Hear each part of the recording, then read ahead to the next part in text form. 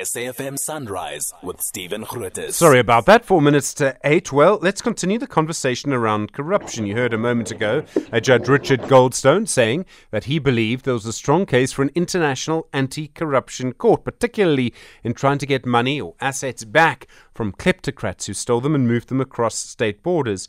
Yesterday, a big report coming out showing that on the Corruption Perception Index, we have now scored our lowest score ever. Melusi Ncala is the acting lead coordinator for Stakeholder Relations and Campaigns at Corruption Watch. Melusi, good morning. Oh, we seem to have lost Melusi. Sorry about that.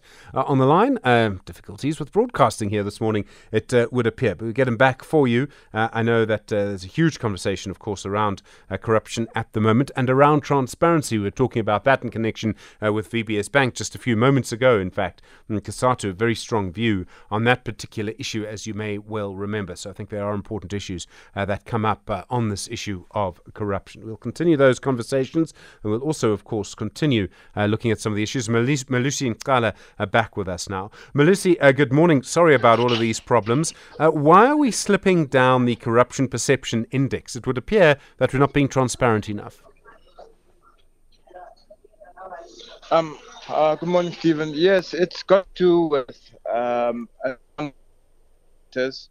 you look at the theme of this year's CPI, it's got to do with corruption and injustice. And part of the reason is not to say that South Africa does not have good, or at least is not working on reforming the anti-corruption infrastructure that we have. We definitely are doing that. But then in terms of outcomes, we need to see more action around corruption issues, but also we need to see greater independence in our law enforcement agencies. And at the moment, that's very difficult. It's not really translating. And that then creates a perception that there are those who have privilege within the system because of their political connections, but also people start questioning the independence of these bodies, which is not healthy for democracy. Do you think that, one of the issues really is just we don't see people going through the legal system. If the NPA does bring a case, we see the case sometimes almost appearing to fall apart. I know the NPA will dispute that. But this is the big issue, isn't it? We're just not seeing people going through the system.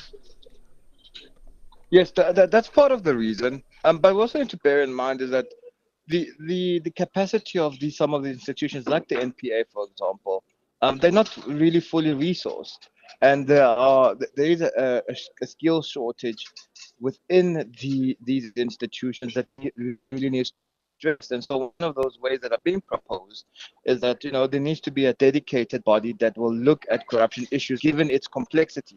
Despite the Chapter 9 and 10 institutions that we already have, but we really need to focus on having perhaps an anti-corruption agency be devoted to the task of cleaning up.